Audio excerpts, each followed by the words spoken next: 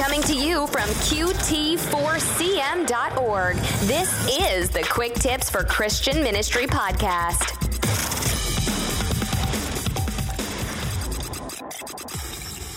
Today's podcast is on making a change with practical tips. It's great to be speaking again for you after a long summer break. Today's question comes from a missionary in the field. Give us tips and practical tools on making decisions about change, whether to move forward or to terminate a ministry that isn't productive, or to stand fast with the hope for future breakthroughs. This is a multifaceted question that I have broken into a few podcasts. The last two podcasts were on listening to God to make a decision regarding a ministry change, where I also gave a few decision-making tools, and then in the second I gave an idea of what success might look like in ministry, and when to hang fast or when to move on. Today's podcast is on making a change with practical tips, starting with onboarding your leaders, then creating an urgency for change throughout the whole organization so that everyone feels the need.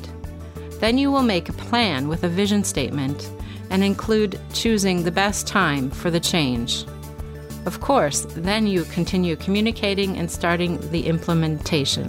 When you implement in a circular kind of fashion so that any tweaks will be understood and known by all people involved. And then, of course, you are updating and improving as you go. We all know that change in an organization will be difficult, but we also know that change is necessary for continued innovation, sustained growth, and the life of the organization. In this podcast, I will give some steps and ideas to help bring about that change within your organization. And this is mostly based on John Cotter's 7 steps. So here we go. First, when it comes to change, you need to get everyone that is a leader or influencer on board before you can even attempt any change. So you need to create a great urgency for that change. Because any change is a bit scary, and fear is a normal human response to change. So, first and foremost, create great urgency. You need to show your leaders and influences the urgent need for the change and get them excited about that urgency. And that is where you come into play. You have to communicate the urgency with all you have got. And if there is no change, you show the scary facts. Then you show the positive results for the change. Be persuasive. There have been successful processes that were well explained with clear, logical reasoning, starting with the urgent need and moving on to a positive solution. Those changes went well, considering everything. But other changes that were not sold as urgently to all those involved, well, you can imagine that those changes were not well carried out. A well-thought-out urgent reason for the change that is clearly communicated to all the movers and shakers in your organization is the first place for you to start. After that, you must get all the teams and all those affected to see that same urgent need. By that I mean that all levels of the organization are to be communicated with regarding the urgency. While you are doing this at the same time, you should also finalize the choice of your change team and find your first movers, shakers, and influencers at each level of your organization so they can help you communicate and make the change. After that, you and your team must communicate and communicate and communicate. And your change team needs to show the need and even increase the urgency throughout the whole organization. If there is no need and urgency seen at all the levels, there will be no success for the change. It is thought that up to 75% of all the people involved need to feel that urgency and be convinced of it, with a minimum being about 50%, and this is according to change specialist Dr. John Cotter. It is clear that when a change is first announced, people will have many informational and emotional concerns. Often leaders will want to explain why the organization is moving in a certain direction and why the change is a good idea. But this is a mistake, and I repeat that instead of this, you need to start with the urgency, the why that makes the change necessary. Do not start with your 5-year plan. People don't want to hear the change is good until they feel it is necessary and understand the reasoning behind it. Thus, leaders should first share the urgency and the need as plainly and as completely as possible to all their people. This will also help avoid other communication pitfalls in the future. In the absence of clear and factual communication, people tend to create their own information about the change, and then rumors can become facts very quickly. You and your leaders should be prepared to answer questions such as, what is the change? Why is it needed? Why is it urgent? What's wrong with the way things are now? How much and how fast does the organization need to change? Now, let us think about when it is the best time to effect your change. Quite a lot of energy is expended in order to bring about any change. In fact, the energy expended for any change can be seen as a bell curve. Thus, if you think about it, it takes more energy to start a change than to keep it going.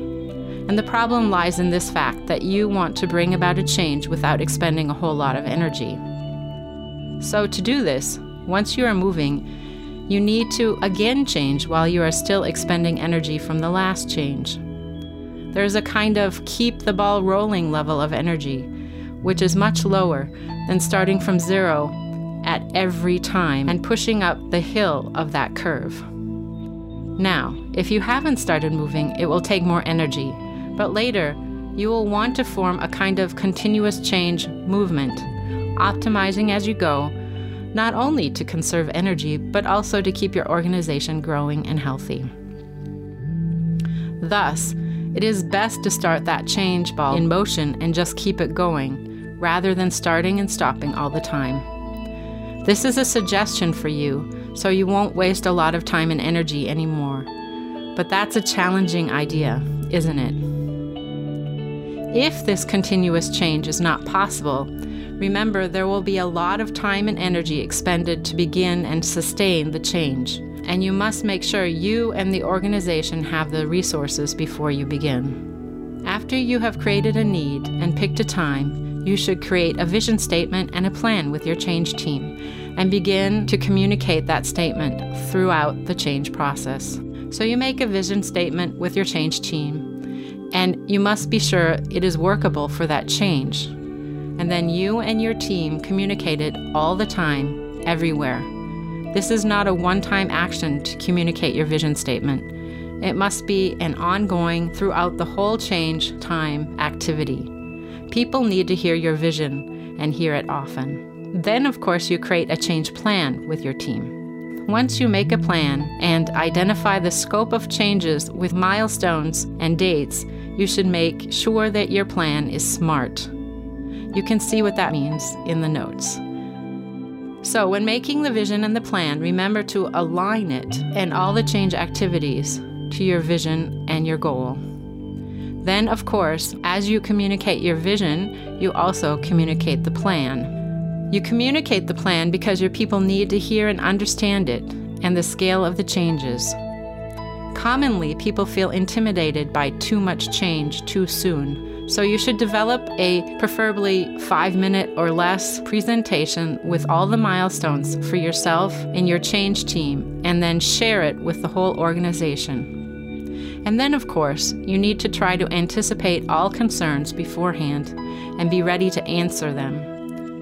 Also, even now, you need to be flexible and ready to change the changes if they start not to work. Remember, when you communicate, to be as personable and as human as you can. Make sure your people know how the change plan specifically applies to them and to their team. Once all the information concerns are satisfied for your people in the organization, they will then want to know how the change will affect them personally. Also, once they understand the plan and its urgent necessity, people tend to raise impact concerns. They may wonder whether the change will be worth the effort and if it's really going to make a positive impact, not only for the company but also for themselves. The following questions, even though not always expressed verbally, are common. What's in this for me? Will I win? Will I lose? How will this make me look good? How can I find the time to implement this change? Will I have to learn new skills? What new skills? Can I do this? Can I really do it? So then you need to identify and overcome barriers. Just like these questions, you must identify potential barriers to change, especially at the individual and team levels. You might want to show your people how other organizations have responded to similar change opportunities. Give them success stories to encourage them to move forward. If your leaders can diagnose where the people's concerns about change lie and then respond to them with the right information at the right time, they can dramatically improve everyone's trust level and participation in the change process. This will bring you closer to your goal. After identifying any potential obstacles to your change and addressing them, you can begin to start the process of change. Of course, there will be other barriers that arise which you have not foreseen. This is normal, so you need to create a way to overcome those barriers too. Also, again, there needs to be continuous communication and optimization of the change. So I suggest regular change meetings after implementation so you can review and revise as you head towards your goal. Then, as your change moves forward, continue to communicate your plan of action.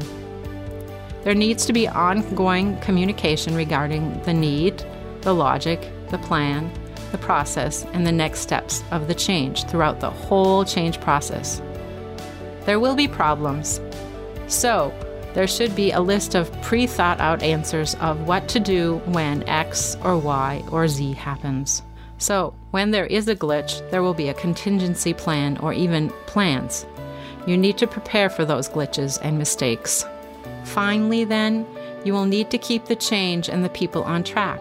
You must keep on selling the change to get over that honeymoon hump. Afterwards, the newness of everything will have died down, and you have to keep motivating the change team and then the whole organization. So don't forget one big thing.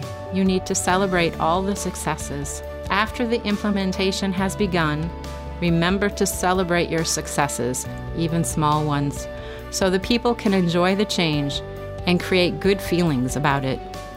Keep this up, especially when the newness of the change has died off and the energy has started to dry up. Avoid the honeymoon hump by continued celebration and communication of the vision, plan, and goal.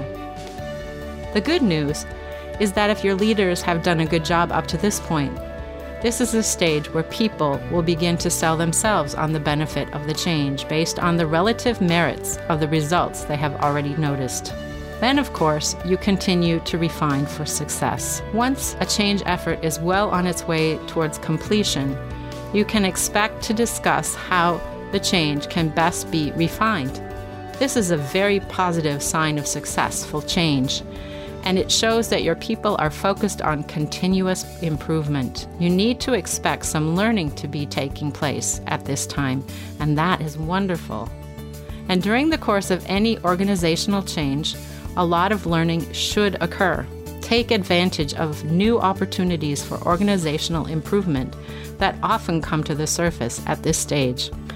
Finally, you need to keep up the momentum, continuing to change. And then that will give your next change initiative its best chance. Remember what I said before about choosing the time for a change at the beginning and keeping the ball rolling. So while you are changing, take time to think about your next change initiative. Do it right, and you can drastically increase your chances of success for the next time too. Don't rush though, because if you do rush through the early stages of communication and planning, you are likely to fail. Remember to plan and plan and plan and communicate, especially the urgency, and communicate and communicate. While dealing with people's concerns about change may seem like a lot of time-intensive hand-holding, it's very important for your change team and other leaders and influencers to remember that at first they also had to agree with the urgent need and the vision of the change before they were ready to discuss its impact and implementation with others. So to put it in a nutshell, First, you need to create an urgent need, and then a vision and plan for change. Then you need to prepare for the change by clearly communicating it to everyone, using your change team first, and then to movers and shakers to onboard as many of the influencers as possible. Then to the whole organization with a goal of 50 and hopefully 75% agreement in the whole organization. When the change process has begun, refine the change by tweaking it until it is perfect, meeting regularly with your change team, who will then communicate all decisions to the whole organization. As change sees success, celebrate it and reinforce it and continue in this direction. If possible, incur new changes at optimal times so that little time and energy is wasted. With this, I leave you with the best wishes for your next changes. You can find the notes on this topic in the bottom of the podcast at section notes. You've been listening to Patricia Jehle, a business and ministry coach based in Switzerland. She can be reached through her website at www.jehle-coaching.com. You can also get the links to Patricia's social media channels and web pages through our show notes at qt4cm.org. We would like to thank the sponsor of this podcast, the Great Commission Foundation. The Great Commission Foundation provides financial management, administrative services to ministries, and handles charity donation receipting and government compliance in both the United States and Canada. Thank you for listening to this episode of the Quick Tips for Christian Ministry podcast. We would value your feedback by taking our one-question survey. You'll find the link in our show notes at qt4cm.org. Until next time, be encouraged. God is with us. Serve with joy.